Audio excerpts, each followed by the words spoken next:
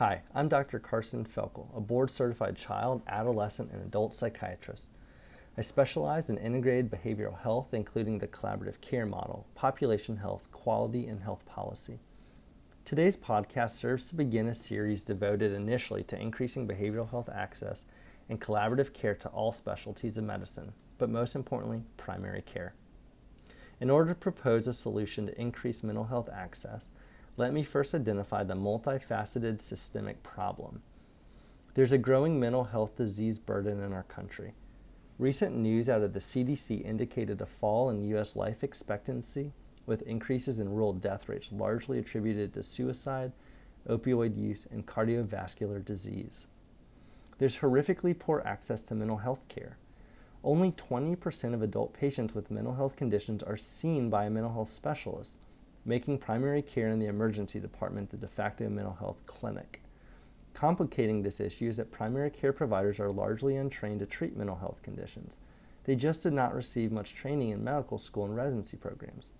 As a result, only 10 to 25% of patients seen in primary care for mental health conditions receive effective care, yet primary care providers prescribe 80% of psychotropic medications.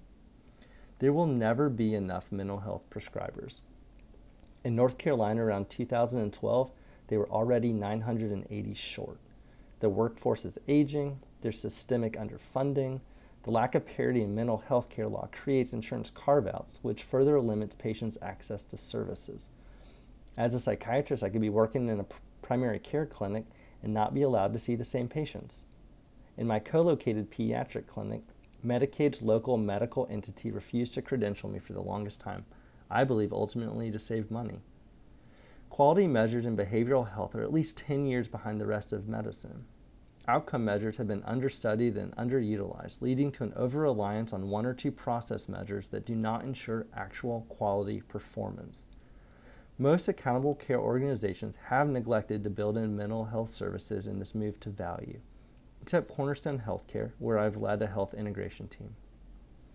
As a specialty, we psychiatrists tend to isolate ourselves through heightened security on electronic medical records. We don't always understand accurate HIPAA laws and often don't take the time to communicate with other providers.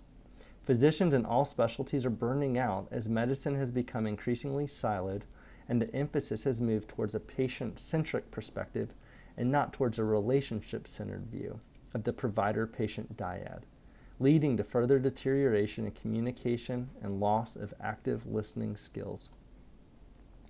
For far too long, healthcare has treated the mind and body as two separate entities and has also neglected the social determinants of health, which are generally accepted to have the greatest overall impact on health. Lastly, people do not get healthy in the hospital. They thrive in their communities, neighborhoods, and associations. Care has just been targeting the wrong places. So what is the vision for moving forward?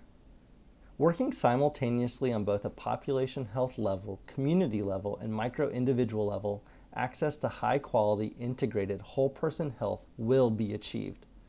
The solution must come in the form of an integrated one, as a reductionistic, siloed approach misses the multiplying and bidirectional effect each problem brings to the complex challenge. A good example of this is the diabetic patient with depression. Both chronic conditions exacerbate each other, and success only occurs through addressing both conditions at the same time. Basically, a culture change in medicine is needed.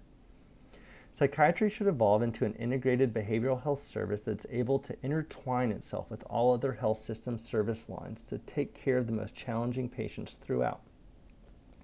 In order to expand its bandwidth, a telehealth hub should be created, including consulting psychiatrists, psychologists, behavioral health care managers, who are usually social workers, pharmacists, and nutritionists. All primary care and even specialty care can utilize these telehealth consults. For example, in specialty care with CMS's new hip and knee bundle payment, a behavioral health team should be working alongside the orthopedics to target the outlying patients failing to progress after surgery. All patients in this model will be placed into a registry and followed until a remission of behavioral health symptoms are achieved. This podcast series will be developed to provide a clear, evidence-based treatment guideline and psychopharmacology recommendations for different populations. When simple curbside consults are needed, an e-consult system should be in place for chart reviews and basic recommendations. At Cornerstone Healthcare, this was my first implementation as I wanted all system providers to know I worked alongside them and had their back. We are a team. In higher disease burden clinics or teaching clinics, a care manager should be co-located and the collaborative care model will be utilized. This best practice model has the most evidence of the integrated care models for improving response and remission of depression, anxiety, and primary care. Our clinics at Cornerstone have a response or remission rate of 60 to 70%.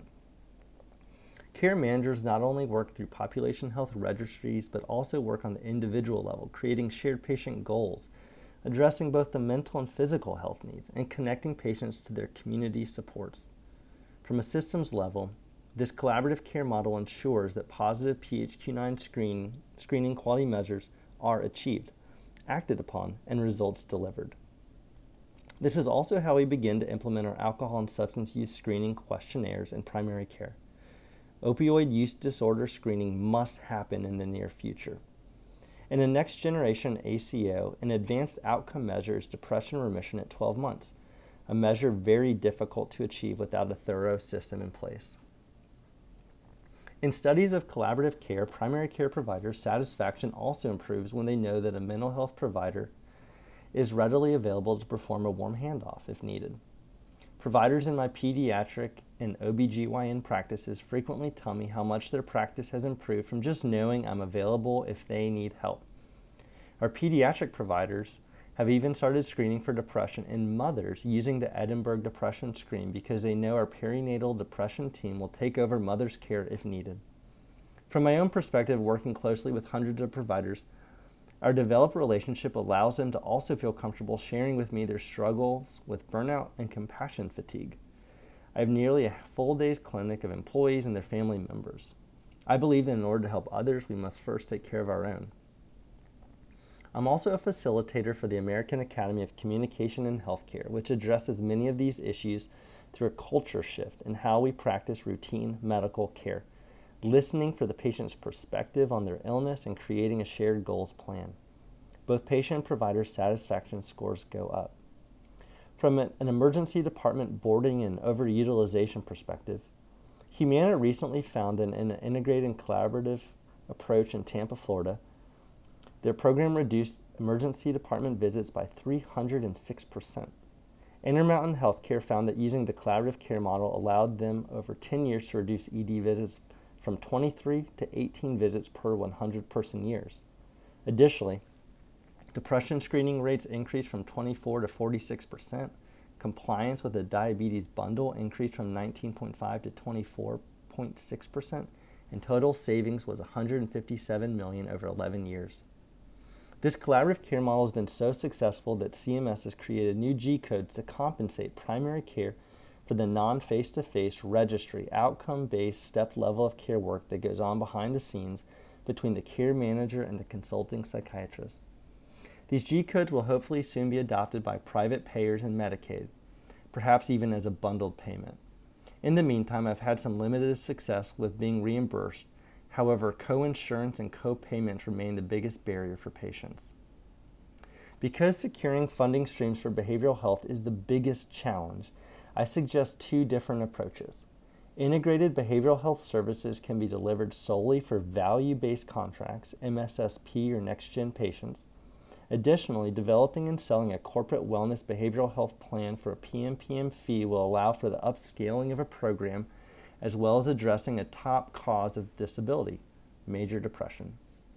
I have preliminary evidence that large companies are becoming increasingly interested in caring for their employees' behavioral health needs and thus keeping employees at work and premiums down. Lastly, in light of the incredibly broken mental health system, I view today as holding the largest opportunity to reimagine how the system should be recreated in a new, more effective and creative way. As I've done in North Carolina, the large institutions need to interface with the community supports and strengths already in place. Peer support groups must be established and community connectors often need to be connected further to the institutions. Mental health teams can be created and supported in religious and community institutions. as I have done in my own church through a partnership with Duke Health Collaborative. Through this team, we've already avoided several inpatient psychiatric hospitalizations. County, state, and federal governments must also be leveraged and involved. Thanks for listening to this podcast, and please visit my Behavioral Health Access Collaborative Care for All Specialties website, and stay tuned for more to come.